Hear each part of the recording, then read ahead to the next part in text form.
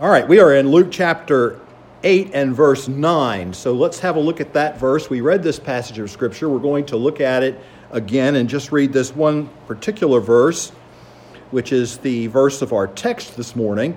And you'll notice the disciples asked him, saying, "What might this parable be?" So here's a question concerning the parable that Jesus told. And that's a great question, so we're going to be looking at that in just a few moments. Meanwhile, let's keep our Bibles open at this place. Let's have a word of prayer, and then we'll look into God's Word today. Heavenly Father, we thank you so much for your kindness, for your great love. Thank you for giving us another week. Thank you for giving us another season, really, as we think about the weather changing once again, moving into the fall weather. And thank you for the infinite variety that you display, and thank you that you have given that to us as something really to look forward to. And even though we may have our favorite seasons, we see what you do in each particular season and marvel at it. Look forward to soon the leaves changing color and how you work all of that out that we might enjoy that fall beauty. And I just pray that the days of our lives through this fall will be blessed, that we'll stay close to you, that we'll honor you in all that we do, and that we'll keep the Bible always steadfast and prominent in our lives, and to be looking to you each day for the strength that you can give us through our daily walk with you. Father, we do thank you for this Labor Day weekend. Thank you that there's a day tomorrow for extra time for families, friends, and other things like this. And just to thank you, Father, for a heritage of a lot of work that's been done in America. And it seems like there's a lot of work yet to do, but it seems like some people also have moved away from those values. We just pray, Father, that we'll continue to understand the importance of labor and work that you've given us to do in this world in which we live, and as Christians in particular, that we might redeem the time, knowing that the days are evil. And so I pray now, Lord, that as we have these moments to be together in your word, thank you for everything that came before. Thank you for the young people and the preparation of our hearts there. Thank you for the privilege to give. Thank you for the Bible and the scripture reading that we can have. Thank you for the music that we can enjoy, and all of these things we realize, Lord, are ordained by God as part of our worship. So it is true now that as we wait upon you for the blessing to open our hearts, to look for those things that you may have for us, and then to yield ourselves to them. And I pray, Father, you just be with every listener. I also pray that you'd be with me, Lord, as I preach your word today. Please give me the strength that is necessary. Please guide my words, my thoughts. Help me to be a blessing to the people. Lord, you know what each one needs today, so you're able to take the things that you've given me, and even now you're able to cause them to come out in such a way that they will reflect exactly the need of the hour. Lord, if anybody here today not know Jesus as personal Savior, not be assured of a home in heaven, that we pray, Father, that that message will always be there, and that the Holy Spirit will always be drawing men and women and boys and girls to the Savior. And that's a prayer we always have on our hearts. And bless your people now today, I pray also in Jesus' wonderful and holy name. Amen. Well, this Sunday morning series that we've been working on, if you haven't heard one of these messages before, we have called it, They Asked Him This, because what we've been doing is considering these questions that different people asked Jesus. There's so much to learn in the questions that people asked. And so we have discovered that people from all walks of life, that's a category, asked Jesus questions. And we've also discovered that you have a whole grouping, probably the largest of them is from the disciples. And then probably second to that, you have another grouping where people who were adversarial, people who were critics of Jesus, asked him questions. This morning we have another one that has a lot in common with the last several that we've looked at, because the last several we've looked at, the story has been contained in Matthew, Mark, and Luke, all three of what we often refer to as the Synoptic Gospels. The same is true here. This particular parable has kind of an importance beyond some of the others. In the Mark account of this, I'll just maybe say that at this point, Mark's Gospel doesn't contain the question that we have as Luke records it. It records it indirectly. In other words, it records the fact that they asked Jesus about the parable. And then when Jesus went on to explain, Jesus asked them a counter question. And we didn't read that, so I want to give you that now. Mark chapter 4, verse 13, Jesus said to them, when they inquired about the parable, Jesus said to them, know ye not this parable, and how then will ye know all parables?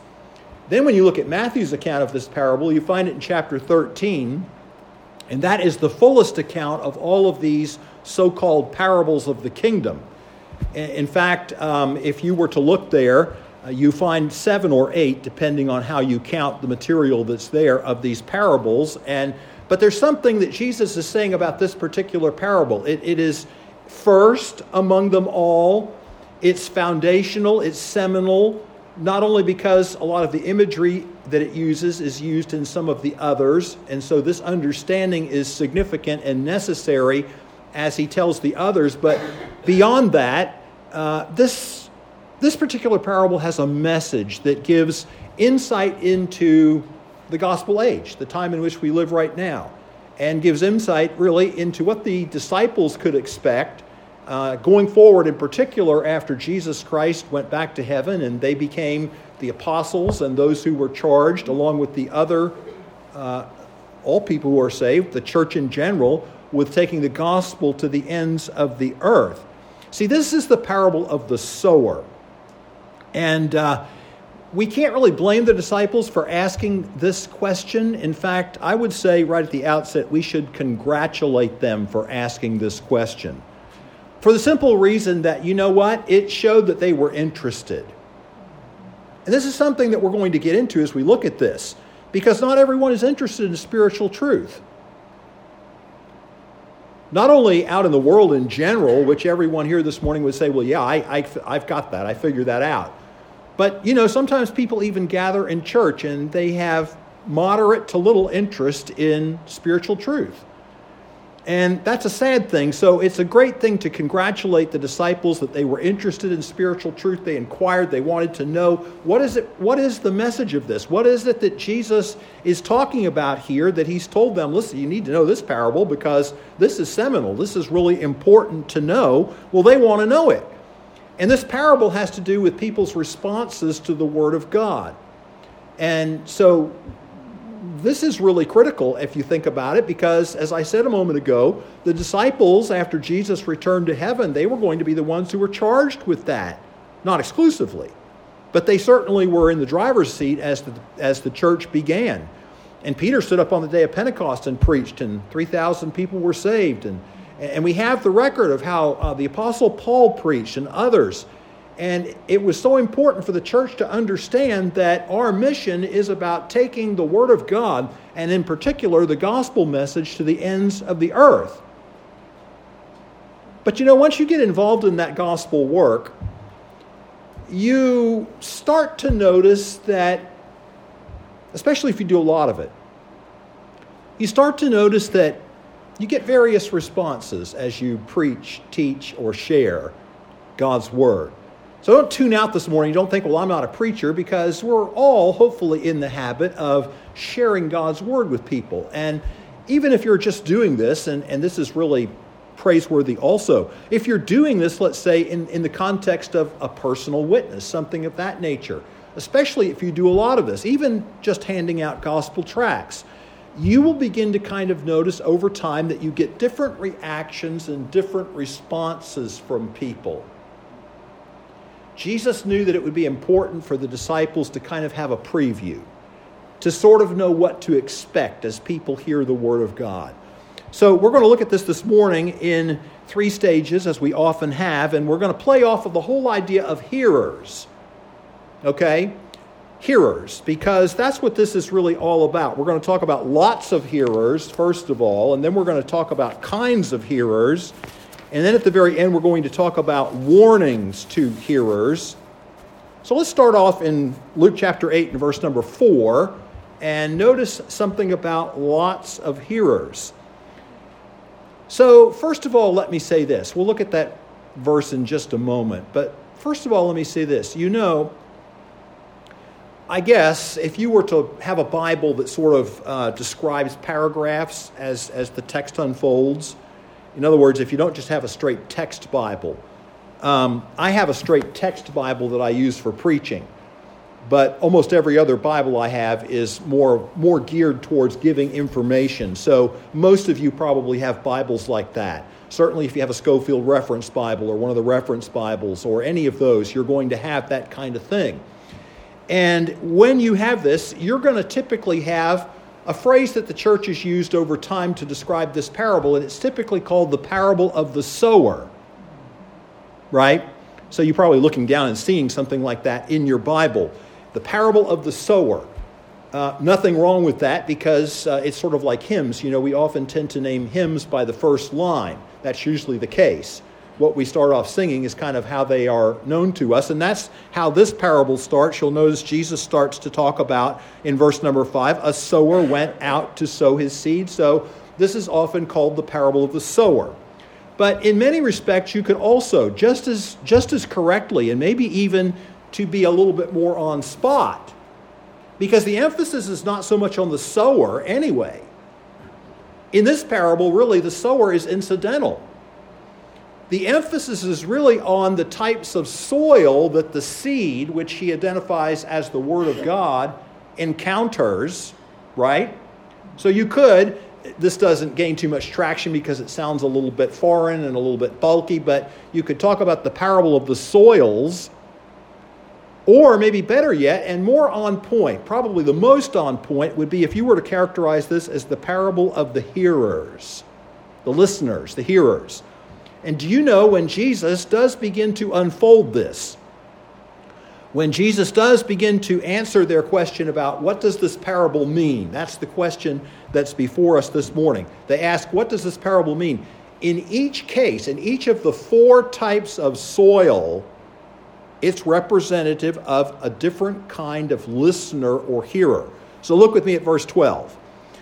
And you'll want to watch for the word hear or some form of the word hear.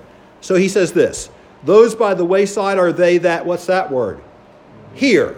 Look at verse 13. They on the rock are they which when they hear. Look at verse 14. And that which fell among thorns are they which when they have heard. Verse 15. But that on good ground are they which in an honest and good heart having heard. So this is about the listeners. This is the parable of the hearers or the parable of the listeners if we really want to be spot on in our focus. All right, now back to verse 4. Lots of hearers. So Jesus gathers that day, and verse number 4 says, when much people were gathered together and were come to him out of every city, he spoke by a parable. Well, again, if we were to look at the accounts and the other stories, this is something else that this story has in common with what we've seen, those couple of messages we picked up in Mark. All of them were scenes in which there were multitudes of people who were listening to the ministry of Jesus, this great Galilean ministry. And multitudes, many, many people in the audience. In fact, it's that sort of idyllic scene, I think I could call it that. It's so peaceful, so picturesque in my mind, and I will admit I have the benefit of having been able to kind of see it. So, 2,000 years later, roughly, yes. But you'd be surprised when you look at the Sea of Galilee, especially if you're around the shore of the Sea of Galilee and not up. As I've told you, it's very steep as it goes up. But you get up into some of those places, hotels are built and other things like that. But you get down there around the shore of the Sea of Galilee and you think to yourself, this doesn't look to me like it would have been that much different in the day in which Jesus. And Jesus found a place along the shore where these people gathered, and once again, he got into this is from the other accounts, once again, he got into a small boat, and the boat moves just a bit offshore so that Jesus can speak to the people. And I don't know if you've ever wondered, how were people in ancient times? I don't know what we would do today, if we didn't have things to help people hear. If we didn't have sound reinforcement was what we always called it because, we're not so much public address in church as much as we're really just interested in you being able to hear. That's the whole sound ministry, is being sure that people can hear. So whether we furnish devices that help people who are a little hard of hearing so that they can hear, or whether we just have some speakers or something so that it's loud enough for the people in the back and loud enough over any ambient noise we have in the room to hear. If people don't hear, we've wasted our time, right? And people have to be able to hear the message. And so that's the whole reason we do this. And do you ever wonder, how did George Whitefield, for instance, these in the 18th century, these great open-air preachers, how did they do that? How did they do that even in the 19th century? Moody and all these others that had these vast tabernacles, and even into the early 20th century, we had Bob Jones and Billy Sunday and all these people. But people did. And Jesus certainly knew what he was doing here, because it was going to make it that much easier by separating himself and getting back from those people somewhat. And not only that, but also having a little bit of water in between. And have you ever noticed, now we have some lakes around here, but I grew up along the coast, the sea, that is, and I can tell you something about how sound carries over water. You ever notice that? So Jesus knows exactly what he's doing, and he's positioning himself in more ways than one so that everybody there that day that wants to hear his message can hear it. So we start off with lots of hearers, and he's teaching the multitude from the boat. And Mark tells us something very interesting. Again, we need this verse from Mark, and I'm going to read it for you in just a moment, or you can keep fingers here and turn with me to it. Mark tells us that before he ever began to tell this parable, before he ever began his message, the first thing that he uttered was an invitation. Mark 4 and verse 3. And that's interesting because today, we kind of think, well, the invitation, the preacher always gives the invitation at the end of the message. Well, we're going to find out today that Jesus gave one at the beginning, one in the middle, and one at the end. Look at Mark 4:3 if you turned, but it says this, hearken, hearken. Then he says, behold, there went out a sower to sow. So right at the very beginning, Jesus has lots of hearers, and the first thing he says to them is, I want you to hear what I have to say. Listen to my message. Do you know, folks, not much has changed. That's still what we're in the business of doing. We gather people, and whether we say it or not, we desire that people will listen to the message of God's word. And I don't know if you realize just how critical some of these words that we're spending some time with are, because the Bible has a whole lot to say about hearing. For instance, if we were going over to the book of Romans for a moment and chapter number 10, I'm not going to do a lot with this, but I want to show you some verses that you're familiar with, tie it into this concept that we're talking about for us to realize just how important this really is. How important is it that people hear the Word of God? Well, Romans 10 and verse 14 says this, how then shall they call on him in whom they have not believed? And how shall they believe in him in whom they have not heard? And how shall they hear without a preacher? And of course, unfortunately, we've sort of layered more of a technical meaning on that word preacher today. And so sometimes people read that and they say, well, that lets me out. I'm not a preacher. But you can't get off the hook quite like that, because the word in the original kerux is just a herald, and it's used not just for people who are what we think of as preachers. It's used for everyone. Everyone is called to be a herald. Everyone is called to be a proclaimer of the Word of God. Everything hinges on this, because if people don't hear the Word of God, how are they supposed to call on him in whom they have not believed? And how are they supposed to believe if they've never heard? And how will they hear if someone doesn't take them the Word of God? Everything depends on this. In this gospel age in which we live, people need to hear the Word of God. And in particular, unsaved people need to hear the gospel message about Jesus Christ and his death on the cross.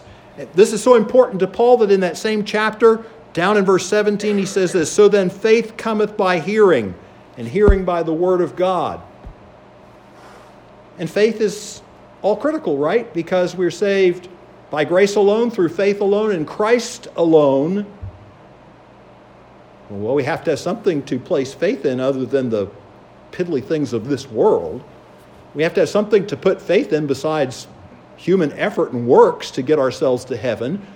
We need to put our faith in the finished work and the atoning blood of Jesus Christ on the cross of Calvary and know him as our personal Savior, and that's the only way to be assured of heaven.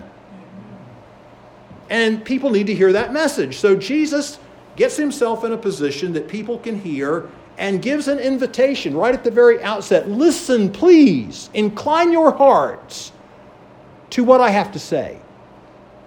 That's important because the next thing we're going to look at is kinds of hearers, because right away then he gets into telling a story about what he already knows he can expect and what he wants the disciples to learn, that as they start doing this more and more, this is what they can expect. And as you and I start doing this more and more, this is what we can expect. It's not meant to be discouraging. In fact, it's really meant to be encouraging, because if you didn't have this parable, if he didn't tell us this is the way it's going to be, I think we really would get discouraged.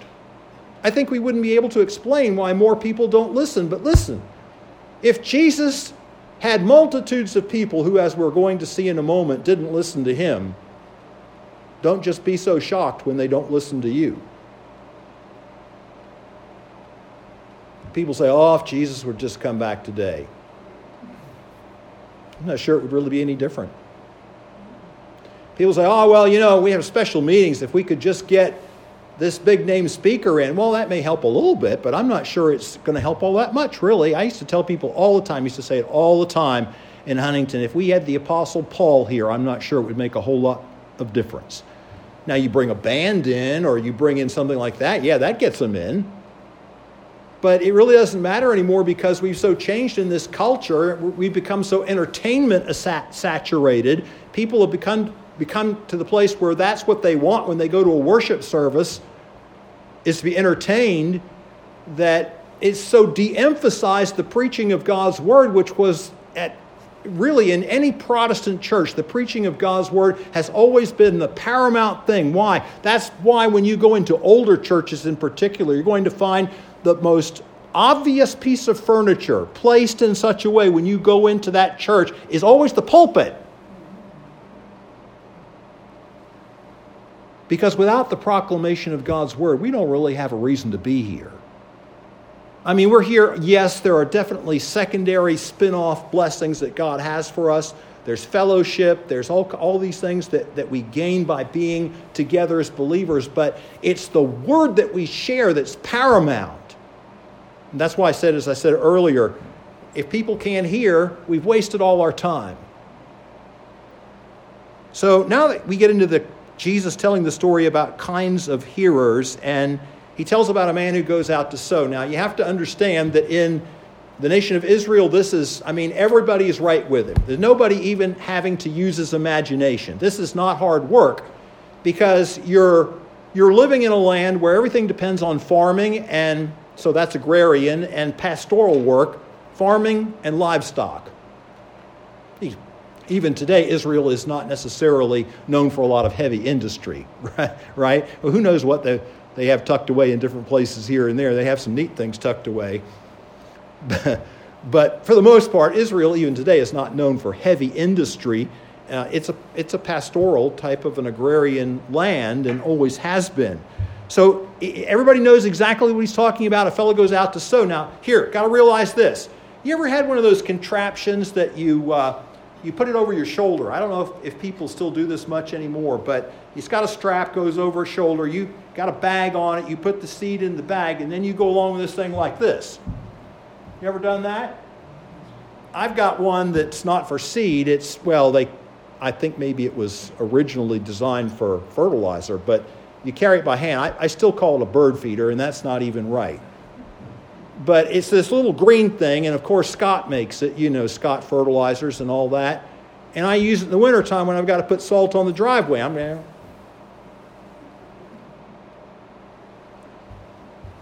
then I noticed the fellow that we had over the years so many times come do the work, a couple times a year for the lawns there.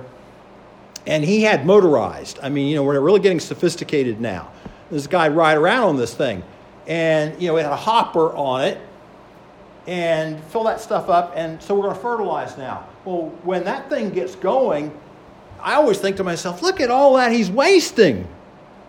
Because, it goes everywhere. It'll be all over the sidewalks. It'll be all over everywhere. But that's just how it's done nowadays. But that sort of figures into the story that we're going to have here in a few moments. So this is very... And then 4 types of soil come up. He describes them all in the first part, verses 5 through 8. And when he's done with describing the 4 types of conditions that the soil is the 4 different types of soil, that's when the disciples, when they've heard that and they realize he's done telling the story, he's done giving the parable, then that's when they say, in verse number 9, what might this parable be? And so Jesus then proceeds in the concluding verses here to give them an explanation of what this is. Now, may I say, I'm going to have to just work hard. I can't spend a lot of time on the first part, but Jesus actually gives 2 answers. He gives an answer before the one you're thinking, which the one you're thinking is the specific one where he explains exactly what these 4 types of soils are and how they represent 4 specific kinds of hearers. He gives a general answer because remember, where did we start? We started with a multitude and lots of hearers. And we don't have it recorded in Luke's account, but in Matthew's account it's certainly there. They ask, why do you speak to them in parables? That just sort of goes along with this. I'm not treating that as a separate message, but they did ask him that. Why do you choose to speak to people in parables? And Luke's account is the briefest of them, but we do have one verse that treats that. And in verse number 10, he said, unto you it is given to know the mysteries of the kingdom of God, but to others in parables, that seeing they might not see, and hearing they might not understand. Okay, I think we really have to do this, but I got to be careful how much time we spend with it. Let's go over to Matthew 13, because Matthew is the place that really gives the fuller treatment of this.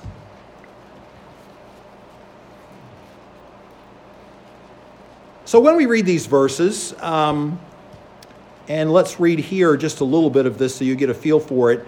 All these things, verse 34, spoke Jesus unto the multitude in parables, and without a parable spoke he not unto them, that it might be fulfilled which was spoken by the prophet, saying, I will open my mouth in parables, I will utter things which have been kept secret since the foundation of the world. And further back, earlier in the account of this, let's go back just a little bit sooner and pick up some of this. That was kind of the ending of it. Verse 10, the disciples said, why speakest unto them in parables? He answered and said, because it is given unto you to know the mysteries of the kingdom of heaven, but to them it is not given. All right, so we're going to stop for a moment because we read that and it causes us pause. I spent all this time telling us that Jesus had lots of hearers, positioned himself in a boat so that everybody could hear. Then he speaks in parables, and they say, why do you speak in parables? And he says, well, because it's given to you to know the mysteries of the kingdom of heaven, but to them it's not given. And it's very easy if we don't take all the statements that are here and balance this, it's easy to come away from this with only one side of this. And there are 2 sides that have to go together or you get the thing fouled up. On the one hand, if you just read that verse and you don't realize what else Jesus is saying, you think to yourself, well, I don't understand this. It sounds like he's deliberately trying to withhold this message from people so that they won't be saved. And that's not altogether true. So we look down a little bit further in this and see some of the other things that are here. That's a misunderstanding to take it to that extent. First of all, if Jesus did not think that there was capability, if Jesus did not want them to be able to hear, why start, as I said in Mark chapter 4, verse 3, by reaching out to them saying, please listen to my message? Is this a sham? Is Jesus mocking these people? No, he's not. It's just that what you've got is a delicate interplay between what we would call judicial blindness or judgment and human responsibility. And I think this is a concept really that we won't have that much trouble understanding if we think about it for a moment. So when I come to church or whenever I have the opportunity to hear the Word of God, what is my responsibility?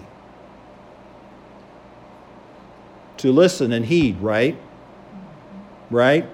That's why when it got into the middle of the story, and again, I'm going to take us back over to chapter, you stay where you are, okay, for a moment, but let me read. He gets to the middle, and before he gives the interpretation, he says this. So I told you, he gives an invitation at the beginning, he gives an invitation in the middle. Here's the one in the middle.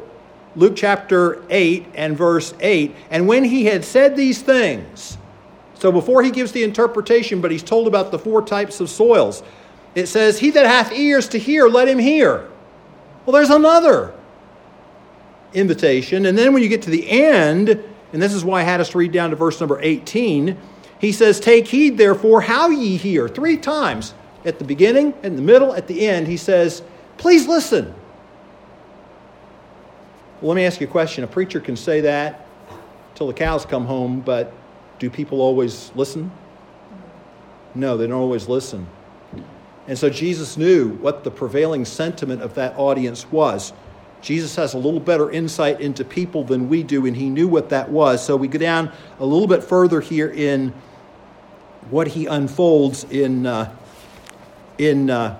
Matthew's gospel, and he talks about this. Verse 13, Matthew 13:13. Therefore speak I to them in parables, because they seeing see not, and hearing they hear not. So what was their response? Weren't listening. Didn't care. Well, if you do that enough, so let me give you an illustration that you'll pick up on right away. We talk about sometimes people becoming gospel hard. Ever heard that expression before? Sure you have. Because what's that really talking about? That's talking about the person who sits in a service, feels the Holy Spirit convicting him of sin, knows he needs to be saved, or sometimes it's a Christian who sits in a service, knows that God is speaking to his heart. Sometimes I've seen people this invitation time, they're just like gripping onto the back of the pew because they're so afraid, and they resist and they resist. Well, guess what? The more you resist, the easier it becomes to resist, and the harder you get. And it becomes a judgment on itself that the more that we refuse to listen to God's word, the harder we get. Do you see what I'm talking about? This is this judicial blindness or judgment, this hardening that comes on people. Well, all you have to do is think about Pharaoh. He got hard, right? He had repeated opportunities, but he got harder and harder. Let's look at a couple of other verses here real quick and be done with this. Jesus sensed that the crowd was indifferent, and he sensed that what he was seeing in that crowd was a fulfillment of exactly what Isaiah's generation was like. Look at verse 14. And in them, he said, is fulfilled the prophecy of Isaiah, which saith, by hearing ye shall hear and shall not understand, by seeing ye shall see and shall not perceive. For this people's heart is waxed gross, and their ears are dull of hearing, and their eyes have they closed, lest at any time they should see with their eyes and hear with their ears and understand with their heart and should be converted, and I should heal them. But he says to the disciples, but blessed are your eyes. That's what I said. They were interested. Blessed are your eyes, for they see, and your ears, for they hear.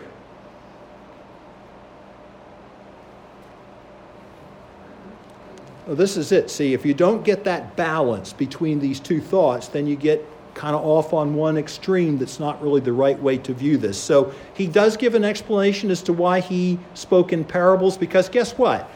In that he spoke in parables, let's finish it out by saying it this way. In that he spoke by parables, it was almost a test. How interested are you? If you sit in church and there's something that you don't understand, how interested are you? You just figure out, well, probably half the others didn't understand that either. That's the end of it. How interested were they? The disciples were interested enough to say, what's that mean? No indication that others in the audience. So then Jesus goes on. We got to stop with that. Jesus goes on then and gives the second answer, which is to explain the various types. So let's look at the first one. First type of soil that we have, look at verse 12. Those by the wayside are they that hear the word. Then cometh the devil and taketh away the word out of their hearts, lest they should believe and be saved. So what's going on? We're back to the broadcast again, right? So let's just say the parking lot is the field. Out there, the parking lot's the field. That's That's the ground where I want the soil to go. And I'm going along with this thing. When I get up here next to the building, I'm doing this. What's going to happen? Some's going up on the sidewalk, isn't it? Just like the guy told you about going along on the thing and broadcasting the fertilizer. Some's going on the sidewalk. Same thing then. The sower would sow, some would go. You ever notice how the carpet in the church, it wears out in a couple, 2 or 3 places and make sure to replace the whole thing? I used to get so fed up with that.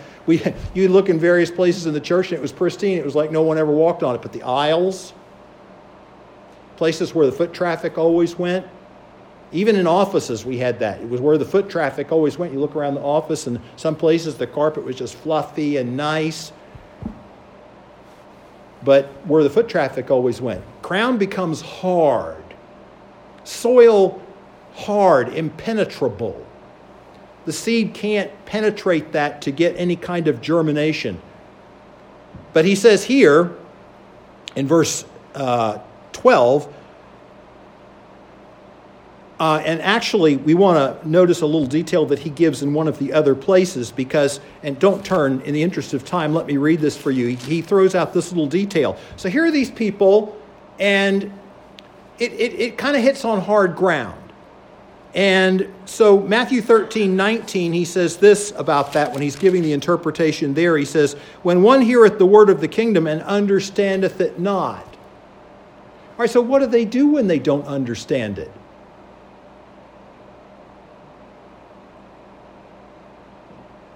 They don't do anything. And so since they don't do anything, immediately it provides the opportunity for what to happen? The birds swoop down. Did you ever notice they have radar? You plant that seed, and I'm telling you, you'll have them, and they hadn't been within 10 miles. They come down on it. And that's the way it is here. Because they didn't understand but left it there, showed no further interest in the Word of God, the devil comes right along. They don't realize how serious this is. The devil does realize how serious it is. He realizes that if people hear the gospel and open their hearts to the gospel, they could be saved. And so in this type of hearer, when he hears the gospel but doesn't really understand it and doesn't have sufficient interest to drive him to go to someone after the service and say, could you explain that to me a little further? I'm not sure I understand it. You ever notice how this happens? They get out of the service, an hour later they've forgotten about it. Hardly ever think about it again. That's what he's talking about here. I call this the disinterested hearer. Secondly, we have the superficial hearer. The ground is shallow. And again, I don't know how much of this, I guess really we probably do have some of this around here, especially because of shale. But you think about Palestine, here's what's going on. You've got 3 inches or so of decent soil, and then under that, a rocky ledge. So this seed, when it hits in that type of ground, it springs up right away.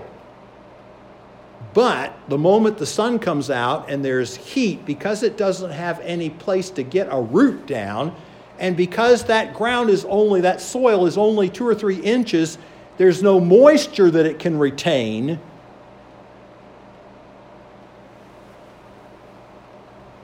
Then what happens is, it tells us in Jesus' interpretation, verse 13, they on the rock are they which hear, receive the word with joy. It springs up right away. It's like, and you've seen this? Sometimes later we come back and we say, I think maybe we were picking green fruit. But you'll have people who hear a message, oh, this is the greatest thing I've ever heard. Oh, or sometimes, and once in a while it really is that way. Once in a while somebody's just, God has been working in that heart, they're ready. And all you had to do is just to say a few words, because they were so prepared and so ready. But you also get a category of people who hear the message and right away they respond, and you think to yourself, it's great. How many? We had all these people. 2 Sundays from now, you can't find them. You had that experience? And we've all had that experience. In fact, I'm sure we probably all, if we've been involved in doing this, probably all led someone to Christ that way. And he says, I want you to understand, here's what it is.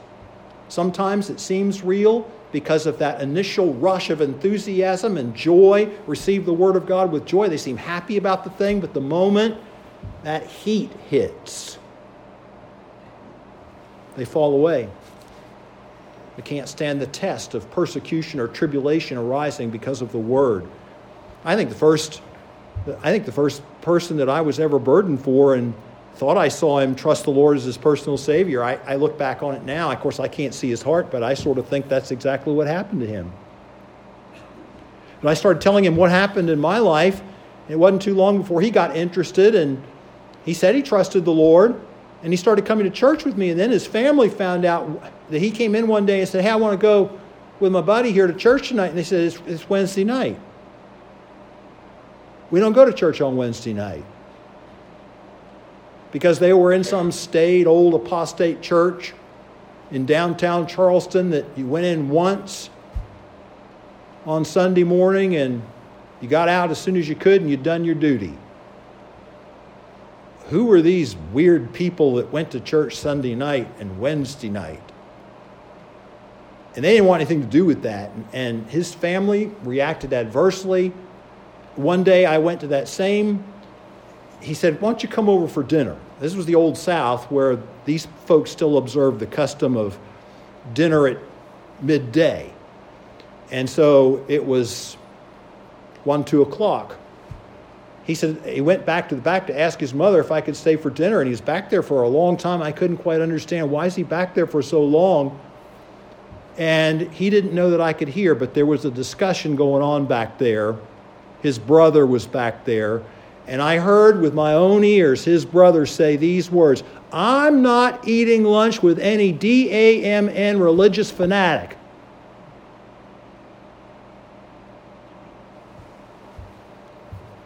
And after that, my buddy kind of got cold to that.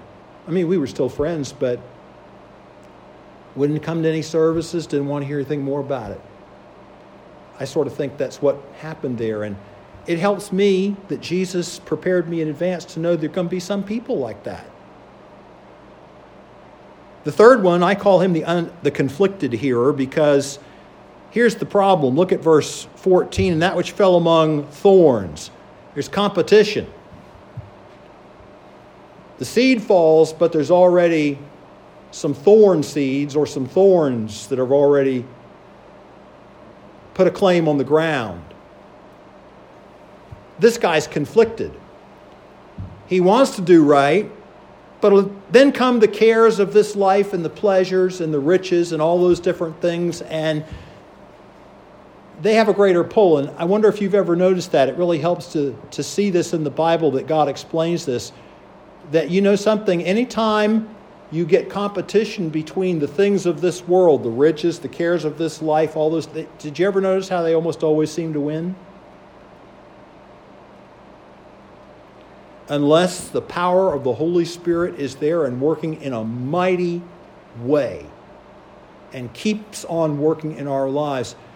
These are the types of hearers that they're conflicted. They say, well, it sounds good and I know I ought to, but I still want to have some fun. But I still want to earn some money. But I still want to, and on it goes. And they don't have time for the Word of God, and the thorns choke it and it becomes unfruitful. Something you got to notice before we look at the last thing and we finish up. Guess what? There's no fruit so far. You don't have fruit, you don't have genuineness. We've been looking at that on Sunday night. There's no fruit. You can read this and read all the parallel accounts, and you'll find that this is the thing that really makes the difference. We get to the last one, and this is the one that's the good grounder. I call this the honest hearer. As Jesus says, verse 15, "But that on good ground are they which with an honest and good heart, having heard the word, keep it and bring forth fruit with patience," that is, endurance. Now, for those of you that have heard these messages on Sunday night, these 3 messages, I want to put a little plug in. You know the word endurance? This says patience, but it's the word endurance in the original. And I talked about last Sunday night, about meno, to remain. Well, this is hupomeno. It means to remain under. In other words, the pressures come, but we stay right there. We keep right on. We continue despite those pressures. Sometimes we call this perseverance. And that's exactly what Jesus was talking about in John 15 when he talked about fruit that remains. This is real. This is genuine. What does he have to say about this? There's fruit with endurance. These people, these are genuine people. They never get to the place where they disown Christ or turn away from Christ or lose interest. They may go through dry seasons and difficult seasons in their Christian experience. But this is the real McCoy here. This is the honest. This soil produces the fruit with endurance. This is the person who genuinely believes and is saved. I don't think any of the other three are. There's no fruit there. There's no indication. Then quickly there comes a warning to hearers, verse 18, which I already read. Take heed, therefore, how ye hear, for whosoever hath to him shall be given, and whosoever hath not, from him shall be taken even that which he seemeth to have. Do you understand this maybe a little bit better now? So like the disciples who were interested, their spiritual discernment and understanding grew. What they had grew. What they got more. People who had the opportunity to hear that day but turned their backs on it and had no interest lost what they had. This is what he's talking about here. And so this is an important message. It's so important that he reached out with 3 different invitations because, you know what? This message and how a person responds to it matters for eternity. Might sound like a simple thing, but as heaven watches over this room this morning and hears this message and looks on our hearts, eternal consequences hang in the balance. If you're here today and you've never been saved, what are you going to do with this? Because the truth of the matter is we all respond, even if we don't think we respond. We all respond. We all make a decision one way or another.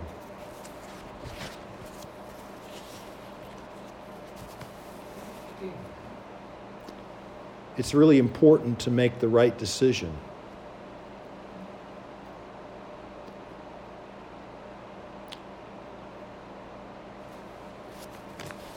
Years and years ago, way back before I was born, but back just in the earlier part of the 20th century,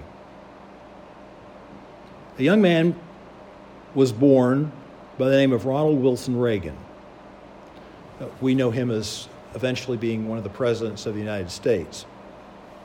He said later on that he learned a very interesting lesson about the importance of making a decision, the right decision. Happened like this. His aunt took him to the cobbler, so you can tell this is dated. The cobbler's not something for dessert. The cobbler's the guy making the shoes, right? So his aunt took him to the cobbler and offered to have a pair of shoes made for him. So the shoemaker looked at the young boy and he said, "Do you want a square toe or a round toe?" He hemmed and hawed and said, "I'm not sure." The cobbler said, "Well, why don't you go home and do whatever and come back in a couple of days. You think about it and decide what you want." Well, he didn't ever go back. And so a few days later on the street, the shoemaker saw young Reagan walking down the street, and he walked up to him and he said, "Well, did you decide what shoes you want? You want the square toe or the round toe?" And he said, "I still haven't made up my mind." And the cobbler said, "Very well." A few more days passed, and Reagan got his shoes from the cobbler. He was shocked. He got one square toe and one round toe shoe.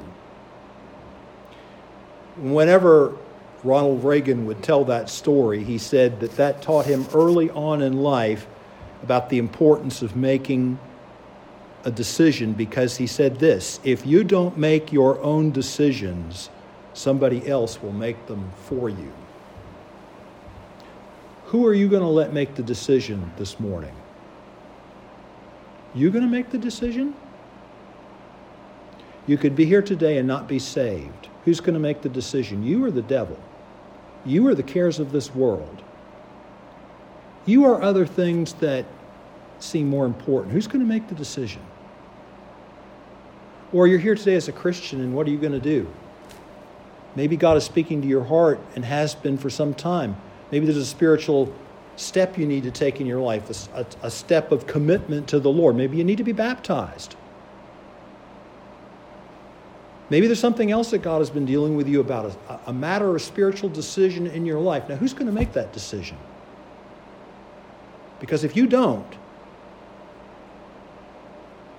someone else will. Father, thank you for your great love to us. Father, thank you for giving us a preview, as it were, to help us understand what happens when the Word of God is preached.